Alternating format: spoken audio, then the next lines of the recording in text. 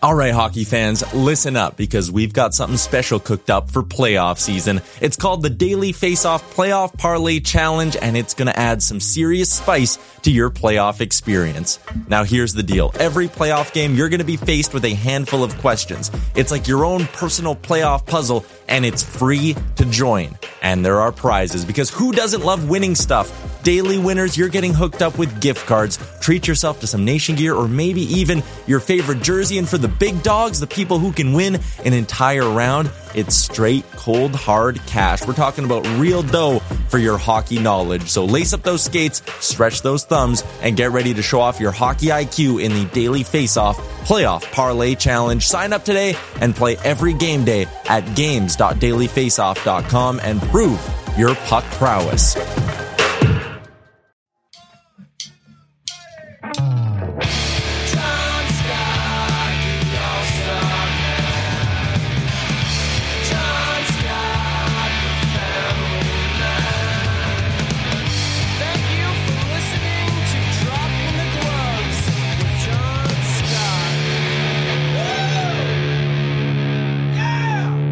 Good morning, everybody. Welcome to another episode of Dropping the Gloves. Thank you for joining us. August is here. Tim, I'm excited. Was August here on Tuesday?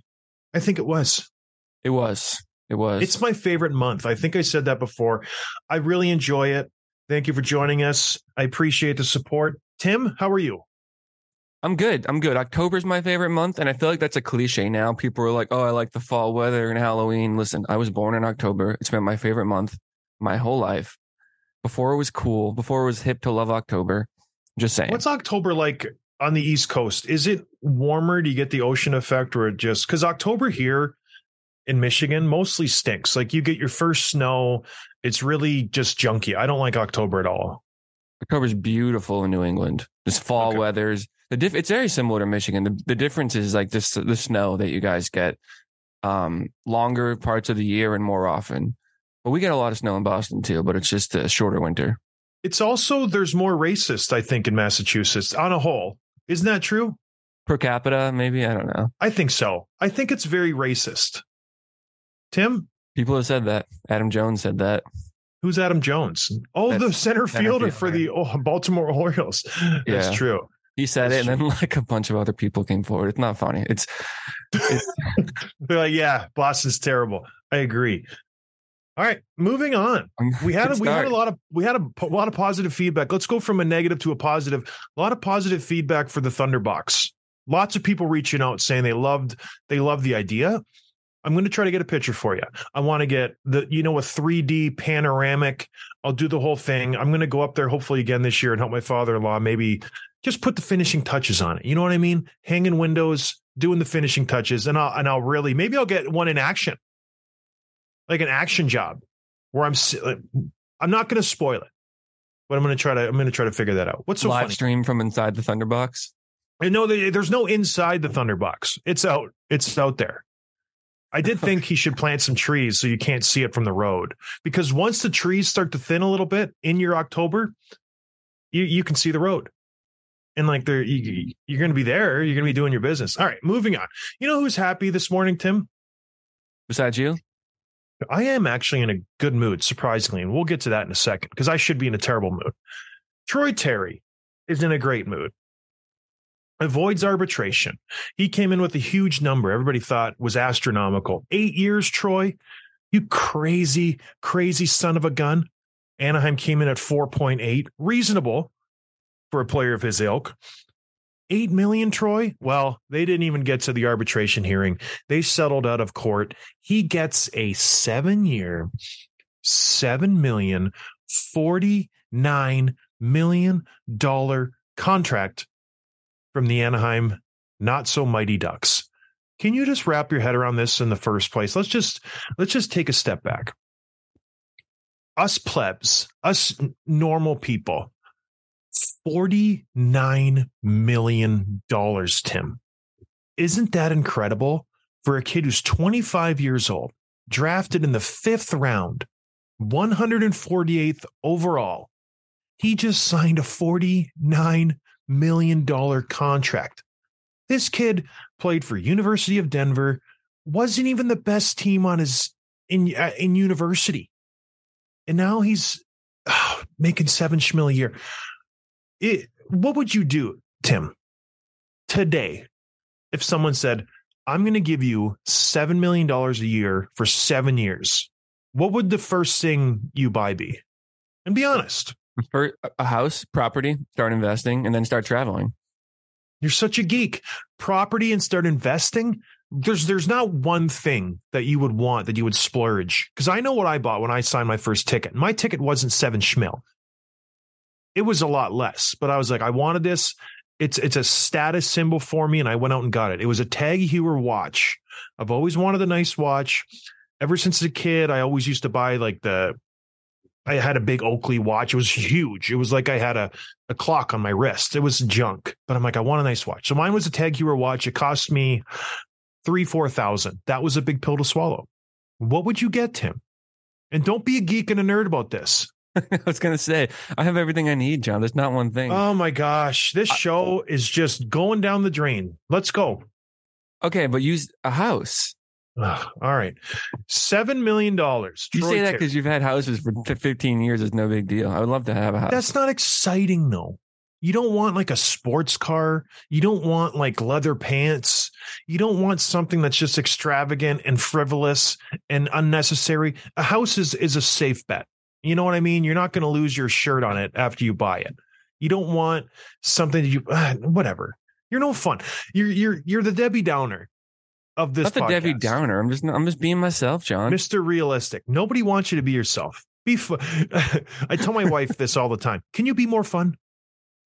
Can you be more fun, please? I'm sure that's well received. She hates it. I'm like, just be fun. Be like me. That's what I say. She hates it. All right. Moving on to the contract, Tim. 7 years, $7 million. First of all, is this a fair deal for player and team? It's a lot of money. When we talked about it the other day, I said he's probably a $6 million player, and you thought that was high. Mm-hmm. You thought I was wrong. And you like that closer to the 4.5, 5.5, whatever. 7 by 7 is a lot of money. I saw a thing on he's been a good player for the last 2 seasons, better 2 years ago than he was this past year. But it's like, okay, a little bit of a down year this year, but he still does XYZ. Great. He's good. Okay. Not really. He didn't have a down year this year. He had a great year 2 years ago, and then he came back down to earth. Like he's had one season where he had more than 23 goals, 37 goals. He lit the world on fire. It came back down to about the same amount of points year over year, 67 and then 61. So if he's a 30 goal, 65 point player for the next few years, is that going to be worth $7 million to them? I doubt it. I don't know. It depends on where the cap goes. That's the thing, because right now it's 83.5. If it jumps up to 90, 92, 93 by the end of the 7 years, then it'll be a decent contract because there's more money in the system. But I think for the first few seasons, it's a bad contract. It's not looking good. And I think the immediate comparison is Matt Boldy. Same situation, same length, same term, 7 years, $7 million. Matt Boldy, I think, was more unproven than Troy Terry in a lot of ways. Matt Boldy was just coming off his second full year in the NHL, and they gave him this big ticket deal. I think it's the way of business, Tim. I don't know what to think of it. Yes, it looks bad. It looks like a lot of money. This guy's been in the league for a few years. He's a little bit older than Matt Boldy. He's 25. It's an investment. Anaheim must see something. They're very tight with their money. Pat Verbeek doesn't go out and just spend frivolously. He's very conservative with his spending. He trades guys in their prime if he doesn't think they're worth the money. So he must like Troy Terry. He likes what he brings to the table. It's a lot for a right winger. It's a lot. Yeah, like you mentioned, he scored 37. I don't know. Only time will tell. I think much like all these other these prove it deals, so to speak, where you give it to him early, the first few years it'll sting. But once he maybe hits his stride, but that's the thing. They give these deals to 22-year-old kids, 21-year-old kids. Troy Terry's 25, 26. He should be in his prime right now. So if his prime is 61 points, that's not a $7 million player. That's a $4-5 million player. But I don't know. Only time will tell. They had to get this done. They had to keep him. So at the end of the day, when I grade the deals, I'll give it a B-. I don't like it for the team. I think they could have maybe played hardball a little bit more. Maybe got him down to the 5.5, 6, 7's a lot. 7's definitely a lot of money for a Troy Terry who, and then you have to look at it this way. And this is, I'm a big pitcher guy, and I know people are sick of me saying this. Is this the guy who's going to win you a Stanley Cup? When you look at your rosters and you go, okay, who's my first line? I got Troy Terry on the right side. Is that striking fear in the opposition? Are they looking at my roster and go, ooh, Troy Terry, Trevor Zegras, ooh, that's a formidable first line? I don't think so. And I know you're kind of, you got to play the card you're dealt. If you're Pat Verbeek, you can't just manifest these players from out of nowhere. Not everybody can have a Kucherov. Not everybody can have a Marner. Not everybody can have these high-end players. But is this the guy you're going to win a cup with, Tim? Do you think this is a good enough first line? Because that's it. They've invested. Zegras and Terry. That's their first line for the foreseeable future. And you could throw Killorn on that first line. Do you think that is a legit first line for them to win a Stanley Cup? No, but they're not trying to win a Stanley Cup in the next couple of years. It's not a realistic goal for them. It all depends on that next generation of players coming up, like Zegras, who's only 22, Mason McTavish, who's 20 years old, Leo Carlsson, who they just drafted the lottery pick, 18 years old, like Isaac Lundstrom, future friend of the show. Like those guys coming up together is going to be what drives them to a Stanley Cup or not. It's not going to be Troy Terry's contract, I don't think. I know it's a lot of money, but Lundstrom won't be on the show, and it's because of his agent. The whole thing he did with Victor Hedman, I didn't really care for that.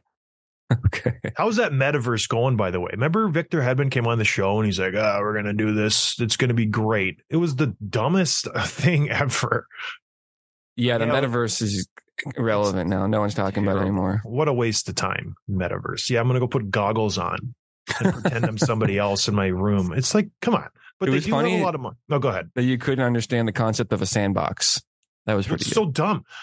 We're talking about hockey and we're going to go play in the sandbox? It's a universal like tech term for like, test environment. It's not they didn't make it up. It's so dumb. Everyone's gonna get in the sandbox and then we're gonna like hang out. Why? What are you gonna do? I don't understand. Maybe I'm too old. I don't know. But that doesn't even, just go play video games. You know what I mean? That seems like more fun. You interact with people. You can play hockey online. You can play football. You can play war games. You can play army games. You can play all these games and you can talk to people. What are you doing in the sandbox and metaverse? You just go and stare at people? An imagination made up figment of what they want to be, like this being. They had to take the legs off the metaverse because people were sexually abusing the other dolls in the metaverse. It's like, okay, that's happening. No more legs. It's wild. Man has fallen, Tim. Tell you what. All right.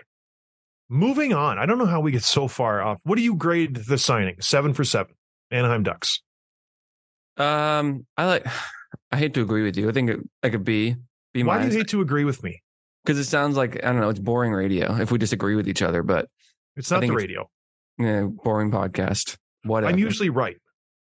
People, it's okay to agree with me. All right, moving on. Boston Bruins, Jeremy Swayman came to an agreement. 1 year, 3.475. Pretty close to Samsonov's numbers. Samsonov got 3.55. Obviously, the arbitrator thinks Swayman is not as good as Ilya Samsonov. I agree. Friend of the show, I'm sorry. What do you think, Tim? The Bruins are now over the cap. They gave Trent Frederick 2.5. Jeremy Swayman 3.475. They only had 5.43 to spend. I'm not very good at math, but that's too much. What do they do now? They got to shuffle the deck. I don't want to spend too much time on the Bruins because they're going to stink this year. What do they do to get cap compliant, Tim? Who's the odd man out? This man named Ian Mitchell. He's their 8th defenseman. He is 24 years old, 1 year deal. He'll be sent down to Providence to be cap compliant, and that puts him just about 13 forwards, 7 defensemen, 2 goalies with $400K in cap room left. So they're right up against it, but that's what they'll do. So they'll be okay to start the season anyway. Do you have inside information on this? Is that confirmed? No, just from what I read. He's the guy. Him or Zaboro, but Zaboro will get more. He's had more experience. I think they just traded for Ian Mitchell. They're going to want to give him a chance. He's a reasonable cap, like you said. He's still an RFA. They're going to want to keep him in the system. I think they get rid of Grzelcyk or Forbort. I think you start hitting the wires now, the phone calls. You start calling GMs. Hey, you want a defenseman? I got 2. I got a tough penalty killing guy who can maybe play 12 to 15 minutes a night in Derek Forbort. And I got a good young, short puck moving defenseman in Matt Grzelcyk. Throw him on the second power play unit, decent in his defensive zone, and you can have him for 1 year. Not a big investment. That's what I would do. I'd trade one of those 2 guys. Then that gives you a little more leeway. If you need to add a centerman, you got some money in the bank. You can have a team maybe hold some cap back. Mark Scheifele per se, maybe Hampus Lindholm in Calgary. You can go out and get somebody who's going to impact your team, because you're going to have to do something at the deadline if you want to be competitive, which I think Pastrnak and Marchand want. They don't want to be in a rebuild mode, but they are. All right. I finished a very good book last night. I was very excited. I've been reading this book for the last 2 weeks and I can't put it down. And I finally finished it. The buildup was there. The payoff, how is this going to end? Everything was coming to this climactic moment. And then the book just ended. The 2 main characters walked into a city. I expected them to go scorched earth. Something was going to, happen that was going to be epic. And nothing happened. Nothing at all. And I get on my phone, I'm like, what the heck's going on here? Why is there no finish to it? It's a 3-part series. And I had no idea. I'm like, oh my gosh, I got to read 2 more books now. Tim, I got to read 2 more books. I'm so invested in it. I immediately bought the next book on Amazon Prime. It'll be here in 5 days, 6 days. Very upsetting. Very upsetting. What book is this? It was Father Elijah. So now I had to buy the next one, Elijah in Jerusalem. So it's about, nobody cares what it's about, but it's a very good book. And I was so excited for the end of it. I'm like, it's going to be great. The payoff's going to be there. He's going to everything's going to go great, or everything's going to go bad and everybody's going to get killed. I didn't care. I just wanted some, closing to the book. It was 600 pages. Like how long was your book, Tim? Like 300 something. That's almost double. And it left me feeling wanting more. I was disappointed. Did I have buyer's remorse? Maybe. And it just got me thinking, which NHL teams right now are sitting back? The season's about to start. And they're just looking at their roster and they're looking at their cap and they're going, you know what? Maybe that was a bad choice. Milk was a bad choice. Maybe we shouldn't have done that. Maybe we overspent a little bit. And it got me thinking, which GMs are those, Tim? Which contracts are those? So I started to do some research, and I like to put myself in people's situations. And I got a list of players that I think fooled their teams and signed a little bit of a bigger contract than maybe they deserved. And Tim, I looped him on this because he's obviously not going to come up with any ideas, and I have to, steer the show in the direction that I want it to go. And I said, Tim, this is what we're doing today. And he said, that's a great idea, John. I'm game. And so we have a couple players each who we think the team will have buyer's remorse in a few years. Would you like to start, Tim, or would you like me to start? I can start. And I'll add a little bit of a caveat here. It was hard to do because I don't think a lot of egregious over the top contracts were handed out this season. I feel like a lot of GMs are being conservative. There's still some good players available. I don't think anyone really blew the bank on this, the irresponsible contracts. So it was a little bit of a challenge. You nailed it. Yeah. Stuck the landing. And that said too, the players I'm going to name are not bad players. Doesn't mean they're not going to possibly live up to their contract, but I feel like it's probably a little bit much and they could age poorly. And it's hard to say because most of the time you don't think it's going to, and then it does. So the first one I'll say, a little bit of a hard one, Pierre-Luc Dubois, $8.5 million for 8 years. A lot of money for a guy who's got a lot of the right attributes in terms of the size, the physicality, the two-way play. He can take faceoffs. He's a 60-point player. He's been a 60-point player for a few years now. There's a little bit of a question of his attitude. I don't read too much into that. And we talked about that. He's been on some bad teams. He doesn't want to play for bad teams. He wants to be competitive. And so he requests a trade. That is what it is. He's still pretty young. It's a lot of money to commit to a guy that have you seen his best hockey yet? Maybe not. He's still pretty young, but at the same time, $68 million to a guy who's a 60-point player could age poorly. He could easily not live up to that contract. And maybe, not to say he's a bad player, but he could be worth half of that 3 seasons from now. So long term, a lot of money for a guy that I feel like is not who I'd hitch my cart to. I agree. And I looked at this, and I think what makes this even worse for the LA Kings is I truly believe this year and years coming that Gabriel Vilardi is the best player in this trade. He is very similar to Pierre-Luc Dubois. He makes less money. I think he has a higher ceiling than Pierre-Luc Dubois. And I think, like you mentioned, I think his engine is a little bit better than Pierre-Luc Dubois. I think Dubois gives up. I think he's got a bad attitude. He's a good player. Don't get me wrong. He's going to do great in LA. I think he's going to do great things. But at the end of the day, boy, the Kings are going to look back and go, we gave up Vilardi, Iafallo, who's a pretty good goal scorer, Kupari, who's not bad. And then we linked this guy up for 8 years for eight Schmil. Oof, we really lost that trade. Was the contract details wrong, Tim, that I got there? It was 8 by 8.5. 8.5, excuse me, even worse. So yeah, that one is, it might even look bad next year when you look at the stats and Vilardi's got more than Pierre-Luc Dubois. And it'll happen. It could very easily happen. All right, my first one, I went for guys who didn't sign the big ticket because I think if you sign a big ticket, you're pretty good. You know, you're gonna pan out. They're gonna give you a lot of chances. JT Compher won a Stanley Cup. Very good player for the Colorado Avalanche. You know, he did a lot in that playoff run 2 years ago. People were impressed. They had a great third line, great fourth line. It was nice. He signed a huge deal this offseason, Tim, with the Detroit Red Wings. Do you even see this? It was kind of hidden. 5 years, $25.5 million, $5.1 million a year for JT Compher. What do you think when you think of JT Compher? Top of your head. Middle six forward, playing all situations. I'm going to guess like 40 points a year, you know. He's been around 6 years. 6 years. Averages 30 points. 30 points a year. Some years he gets 25, 26. Last year he had a career year. And I think that bumps up his numbers a little bit. He had 52 points last year, his career year. He's going to get you 10 to 15 goals. That's good. He's going to get you 20 assists, maybe, but he's going to be in the 25 to 35 point range. That's a good season for him. Like that is a good season. And this isn't a small sample size. This guy's been in the show for 7 years. So we know what we're getting from a JT Compher. And Stevie Yzerman thought it was wise to sign him for 5 years at $5.1 million. It is incredible. He's 28 years old. He is on the back nine of his career. By the time he gets to the last 2 years of this contract, not bueno for the Detroit Red Wings. I don't understand it. I don't like this deal. I think Stevie Yzerman is a good GM. I think he's made a lot of mistakes with the money he's given out lately. So this one, I saw this and I just shook my head. I'm like, how? And don't get me wrong, JT Compher is a good player. He should be making 3.5. That's where he should live.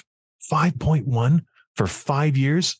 And the reason he gets this money, and my agent told me this when I was playing, when it came to July 1st and we're trying to pick teams, where do you want to go? This is why I never went to Edmonton. They tried to sign me every free agency period.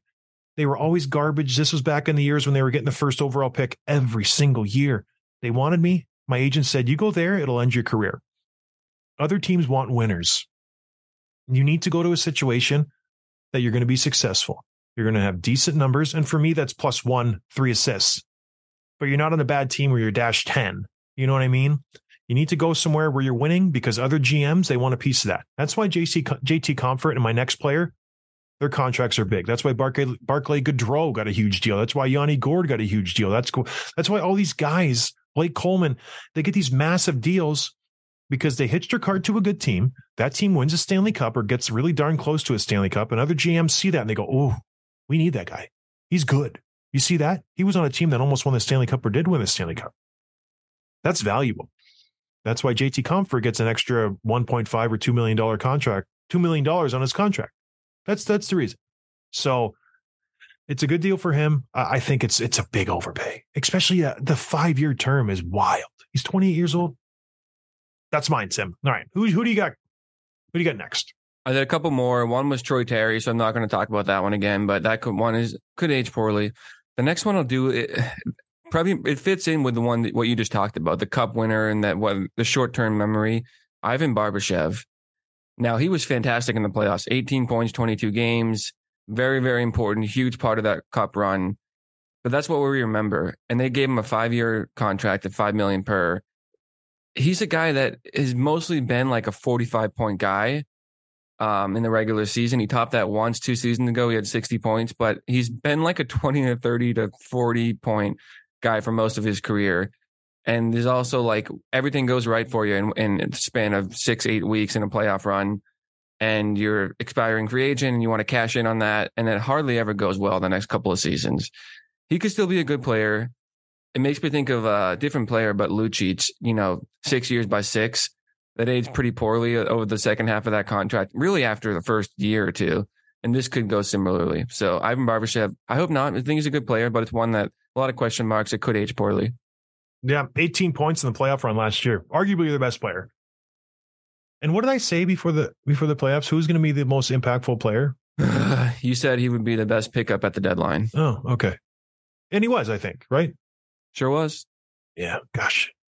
I don't always like to be right, but it feels good. It feels good. Yeah, that's a good one. It's even staggering that he makes less than JT Compher. It's wild. Because if you put those two players next to each other, Barbashev you can throw on the first line and feel good about it. You know what I mean? A solid left winger, responsible defensively somewhat. He's got a 26-goal season under his belt. He can be that guy, but will he is the question. Does it give you any hesitation that he's from Russia? Do you think it's a ticking time bomb? I wasn't going to say anything, but no. What do you think those Russians, do they talk to each other and they go, oh, no, Valerie, what are you doing, man? No, not another one. Why? You think because they're close. You think Ovi has a group text for all the Russians? I was just thinking that. Yeah. There's no way Malkin's part of it, though. No. I'm too busy. Yeah, he's too good for this. Speaking of Russians, here's my next bad contract. This one might surprise you, Tim, because this player is very good. Elite. Elite. Ilya Sorokin. One of, if not the best goalie in the league. He's fantastic. Those Russians are good goalies. My goodness. Shesterkin, Vasilevsky, Sorokin. What's in the water over there? I have a good idea. Yeah, I have a pretty good idea. But Ilya Sorokin signs an 8-year, $66 million contract with the New York Islanders. I have no problem with this deal if it's a 3-year deal. It's very high, but he's a very good goaltender. You got to pay for the studs, and this guy's a stud. He is, like I said, top 3 in the league. He's been in the league 3 years. He spent his first few years pro in the KHL. He was with CSKA Moscow, and he was incredible. He was getting save percentage 940, goals against 1.15. He was incredible, winning KHL championships year after year after year. He's a stud wherever he plays. That translated to NHL success. He's good. My only issue with his contracts and with this contract, and I say this because this is buyer's remorse. When you buy a car, you want that car to run for 10 years, 15 years. You want to get 200,000 miles out of it, Tim. You want some longevity. You don't just want to get a car and then 2 years in, it's like, damn, it's breaking down already. Got to fix the tranny. The brakes go every 60,000 miles. But all these things are happening. And you got to put some money into it. It's starting, it's not running as smoothly as it did when I first bought it. I think this is what's going to happen with the New York Islanders. Ilya Sorokin's good now, but he turns 28 years old tomorrow. And have you seen him on the ice? He's not like a positionally sound goaltender. He is stretching and reaching and putting his body in all kind of pretzels that I don't know how he can do it. You think he's going to want to do that when he's 35, 34, been through the wars? Hopefully they have a couple long playoff runs. I don't think so. I've seen this story before. Another Russian, Bobrovsky. He's terrible a couple years ago. He finally got a little bit of a rest in Florida. Now he's back to being somewhat respectable. But he was garbage, Tim, for 2-3 years. $10 million contract. What do we do with the guy? Can't trade him. Can't waive him. Just bury him on our roster. This is what will happen with Ilya Sorokin in my eyes. 8 years, 8.250 for 8 years. Oh, $66 million. There you go. That's mine. Not good, Lou Lamoriello. And what is Lou Lamoriello doing in the NHL altogether. How was this guy not fired? With the mismanagement that he's done with the New York Islanders for the last 4 or 5 years, it's incredible that he still has a job. Talk about Alex Galchenyuk, another Russian, coasting on like a couple good years. Lou Lamoriello has been coasting on the New Jersey Devils Stanley Cup from 25 years ago for so long. He buried the Toronto Maple Leafs for years with bad contracts and mismanaged prospects and not playing the young guys and just leaning on the older guys. And we need character. We need character. You charactered yourself right out of a Stanley Cup contention. And he's doing the same with the New York Islanders now. Oh, Matt Barzal, we're not going to play him. We want him to be responsible. The guy's a burner. Let him go. Oh, we got to get some vets in here. They're going to be great. You guys are doing it all wrong. So in this offseason, what do? They just re-up everybody. Everybody. And then they go and sign Bo Horvat, who's 28. A big moose of a man, don't get me wrong. But they signed him to an 8-year, $8.5 million contract. Like, oh my gosh, guys. It's wild. It's crazy that he still has a job, too. Would you take Horvat or Dubois? Identical contracts. Dubois. Me too. Yeah. And it's no slighting Bo Horvat. Don't get me wrong. Like we said, he's a moose of a man, but how is that going to age? He plays a hard-nosed game. I mean, he doesn't put up huge points, too. His season high is 61. Like, he averages 50, Bo Horvat. Going to get you 20, 25 goals. I'm taking Dubois. All right. Ilya Sorokin. Moving on, Tim. Who you got one more? Because I got one more. No, I covered all mine. All right, Ross Colton. We'll just touch on this one real quick. 4 years, $4 million. I think he was signed to replace JT Compher in Colorado, who outpriced himself at 5.1. Wild. Same situation. Wins a Stanley Cup with the Tampa Bay Lightning. He's got that winner's shine on him. People like that. Very unproven. He had 32 points last year. If you're going to pay your third line center $4 million, I don't like it. I think you invest that money elsewhere. Defenseman, first or second line center. He's a good player, but 4 years at $4 million. Hopefully he gets a chance to take that next step. I don't know if he can, but and I hate dumping on good players. And I always used to give people fist bumps. Ville Leino, arguably the worst contract in NHL history. We used to laugh every 2 weeks when check time would come. He's like, I'm robbing the bank. Because he wouldn't even play hockey, Tim. He would just say, I'm not going to play. I'm done. And I'm like, are you hurt? I don't know. I just don't feel good. And he was banking ton. Same with Christian Ehrhoff. Christian worked his tail off, but a terrible contract. You know, he had a couple good years with the Avalanche. He signed, or not the Avalanche, the Canucks signed to a huge ticket in Buffalo. It never lived up to it. But just, yeah. We'll see. It's good for the players. More money in the system, more money, more problems, though. All right. What else, Tim? Ross Colton reminds me of Barclay Goodrow. And I think he signed for 4 years too, or $4 million right after he won the cup. Goody. That's another bad contract. Boy, boy. I wish I had a bad contract. That's what play like Revo. And I told him, I'm like, you got a bad contract. How are you? And he's like, I don't know, man. They keep offering it. I'm not going to turn it down. Barclay was 3.6, not quite 4. All right. Anything else, Tim? Yeah, you had a tweet last night that I thought was pretty interesting. This is from, I don't know who it's from. John, why is nobody sending an offer sheet for Bouchard for the Oilers? Oilers would be crippled if they lost Bouchard or had to match. A team like Chicago can offer $8 million and give up the draft picks they need while depleting the Oilers. West teams need to beat the Oilers to go deep, so why not go for this? Bouchard is an RFA, still not signed. They have about $4.5 million in cap room, the Oilers do. Will he sign for that? Why don't teams make an offer sheet? Well, I think the reason is teams don't have money. You mentioned the Chicago Blackhawks. They might be the only one who has that kind of money available to sign an Evan Bouchard. So I think that's the reason. The money is not in the system. Tim, you mentioned it earlier. We saw it with free agency. Teams were hesitant to spend money. So the Hawks are a landing spot. Do they want to invest $8 million in an Evan Bouchard when they already have a decent defense? They got a lot of money invested in there with Seth Jones. They brought in Jake McCabe. They have not Jake McCabe, Nikita Zaitsev, Connor Murphy. They have some guys on the back end who make some money. Do they want to put another $8 million back there? And they're not going to win for a few more years? Like, it makes sense, but I think the main reason is GMs don't like to do that. It's slimy. They don't want to make a bad reputation. You get that reputation, other GMs won't trade with you. It's an old boys club. It's an unwritten rule, whatever you say, but it's there. And then there's just no money in the system. So, and is Evan Bouchard worth it? Is he worth a first rounder? Because that's what it'll be. It's based on the contract you give him. It'll be a first and a second or 2 firsts. Like it'll be a high price to pay to get him because he's going to want $8 million. And I don't know how it works out, but it's at least a first. And right now, if you're the Chicago Blackhawks, you potentially have a lottery pick. Would you give up a lottery pick to get Evan Bouchard? Tim? No, probably not. That's an easy no. Like he's a good defenseman. Don't get me wrong. You can mark him down for 40, 50 points. Like he's good. Lottery pick. You got a potential to get Connor Bedard. So good question though. I don't know. If I was a GM, I would entertain that every single offseason. Who can I get put in a bad spot?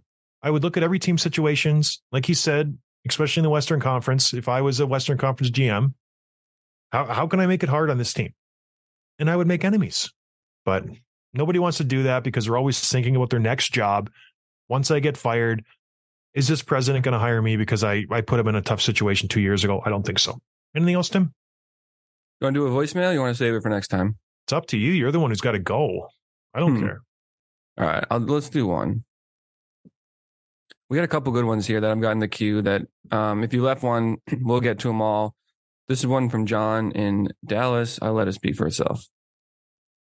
Hi, this is John in Dallas. I was just listening to your podcast about building your team, and I was wondering if, depending on what conference you're in, if you would change up on how you would build your team due to like travel schedule and things like that. So curious on what you guys think. No, I don't think so. Would you? I think you build your team however you want to build it. If you start trying to pander to the conference, I think that's when you get in trouble. The only thing I would say is you have to react accordingly. So if someone goes out and gets toughness, then you have to add toughness to kind of match that. Like you see in the East this offseason. You get Reeves, you get McEwen, you get Lucic. It's like, I'm not going to have my team getting abused when I could just add somebody for a reasonable amount. So you don't think your strategy, like if you were the GM of an expansion team in the Atlantic versus the Pacific, it wouldn't be different strategies? No, I don't think so. I think you build your team accordingly. No, you think the East is more swift skating and the West is more bigger, tough? I mean, that's the generalities. I don't know. I have to dig more into it, but I thought it might be enough a travel schedule. I don't think that stuff would have an impact. But yeah, I thought maybe the teams that you're playing for half the season would impact how you might want to build that team. But again, it could also change year over year too. And all of a sudden you're stuck with contracts and the teams around you have changed. So I guess it makes sense to go for the best players. I think you have to you don't want to be reacting to other people. You want to be proactive and build your team how you want to build it and have other teams react to you. Like you want to be the one setting the trends. That's the way I see it. If you're reacting, you've already lost.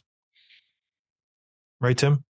Belichick said that. Napoleon said that. There's a lot of people that have talked about that. I want the enemy reacting to me, not the other way around. You always bring up like wars and stuff. You have an issue. And was Napoleon a good guy or a bad guy? Why would we want to listen to him? Complicated. He's probably the best tactician of all time. Because he was short? He wasn't even that short. That's what was he? Misconception. He was like 5'3", but that was pretty close to the average at the time. People were short back 200 years ago. 5'3"? Look it up. If he's 5'3" and you said he wasn't short. 5'6". Tim, that's tiny. That's the little guy. It wasn't tiny in 1814. I always wish that I could go back to like the times like in Robin Hood, whatever era that was, like where if you were a mountain of a man, you were like, you're the king. You are now the king. Everybody looks up to you. You're the best. Like it was all just completely superficial. It didn't have anything to do with how smart you are. It had nothing to do with if you're a good person or not. Just like, oh, you're big, you're strong. Following you. Let's go. You're gonna protect me. Give me some food. I think you'd have to go back to like caveman times for that, but okay. I'd love that. You do well. I don't want to insult you, so I won't. You'd be dead so fast, though. Oh my gosh. There's always those scenarios. It's like, all right, who are we going to eat first? Who are we going to kill first? It's Tim, the weakest link. I get a lot of messages about you being mean to me, and to be honest, I don't agree. Like I know, like we bicker and banter, and you pick on me, but that's your way of saying, Tim, I love you and I respect you and I appreciate you, And thanks for being part of the show with me. That's how you say it. Says the abused wife. That's how he says he loves me. Oh, God. Hey, I'm skating this weekend. Funny. I'm going to skate this weekend. My goodness. Take a video. Can you? No, not with hockey. I wouldn't either, but I hope it goes well. Are you nervous? No, but what's funny is I'm going to just do like a drop in this weekend, and then I'm going to sign up for a league. And leagues are so strict down here. Like in Michigan and even in Boston, it's easy. Here, you've got to register with USA Hockey. You've got to sign up. Even the drop ins, you have to sign up the night before and pay ahead of time. And to be part of a league, you have to like meet all these requirements. They're very strict about making sure players are with the right talent level, and you can't just jump up and down. You can't play for multiple teams as a sub. If you are a free agent like me, who's like doesn't know anyone, wants to join a team, they have tryouts, and then they have like a live draft where they assign you to teams and leagues. It's super intense. I don't know if I love that, but wow. So that'll be in like 3 weeks. That's got to be because of liability, right? If you get hurt, they could maybe sue the league or who knows. That's strange. I think it's also just because there's a lot of people down here, but not as many rings, so they have to add some structure to it, But I would love to do that and then sign up and then show up and they'd be like, oh my gosh, that guy's good. First round draft pick. It really boosts my ego. I need it. Maybe I'll come down. I'm not coming down. All right. Anything else, Tim? I got to give a quick birthday shout out. It is Tom Brady's birthday today. So Tom, happy birthday. Love you, buddy. You're such a geek. Are you serious? Yeah. August 3rd, man. It's his birthday. Even the fact that he left New England and went and won a championship with somebody else. You still have loyalty to him. John, he won 6 championships for us. We won 6. Belichick won 6 together. Belichick. How many wins? Who's going to win the AL East this year? The Blue Jays. Okay. Who are you going to? Who were you going to say? AFC East. The AL East is baseball, Tim. AFC East is what I meant. The Bills. You still owe me probably 15 breakfasts. Who you think the Patriots are going to win? Honestly, you can sit there and look me in the eye. Who do you think is going to win? The Jets? Jets or Dolphins? Dolphins. Bills have won it 2 years in a row. We got to go through them. A lot of good. They got Ladavius White coming back. Von Miller's going to be full speed all season. They're going to be very good. The running back is questionable. They got Stephon Diggs. They got a good receiving corp. They got Josh Allen, who needs to stop running as much, just fling the ball around. Drafted a good tight end. They got 2 good tight ends, Dawson Knox and this young kid. They got a good team. They're going to be good. But the AFC East is loaded. Patriots will be last. They'll be lucky to be 500. Right, Tim? Nope. Bounce back. Mac Jones? That guy's garbage. All right. That's enough. No one wants to hear about this. I'll talk to everybody next week. Cheers. Thanks for listening to Dropping the Gloves with John Scott, a member of the Nation Network of Podcasts. Subscribe wherever you get your podcasts from to never miss an episode.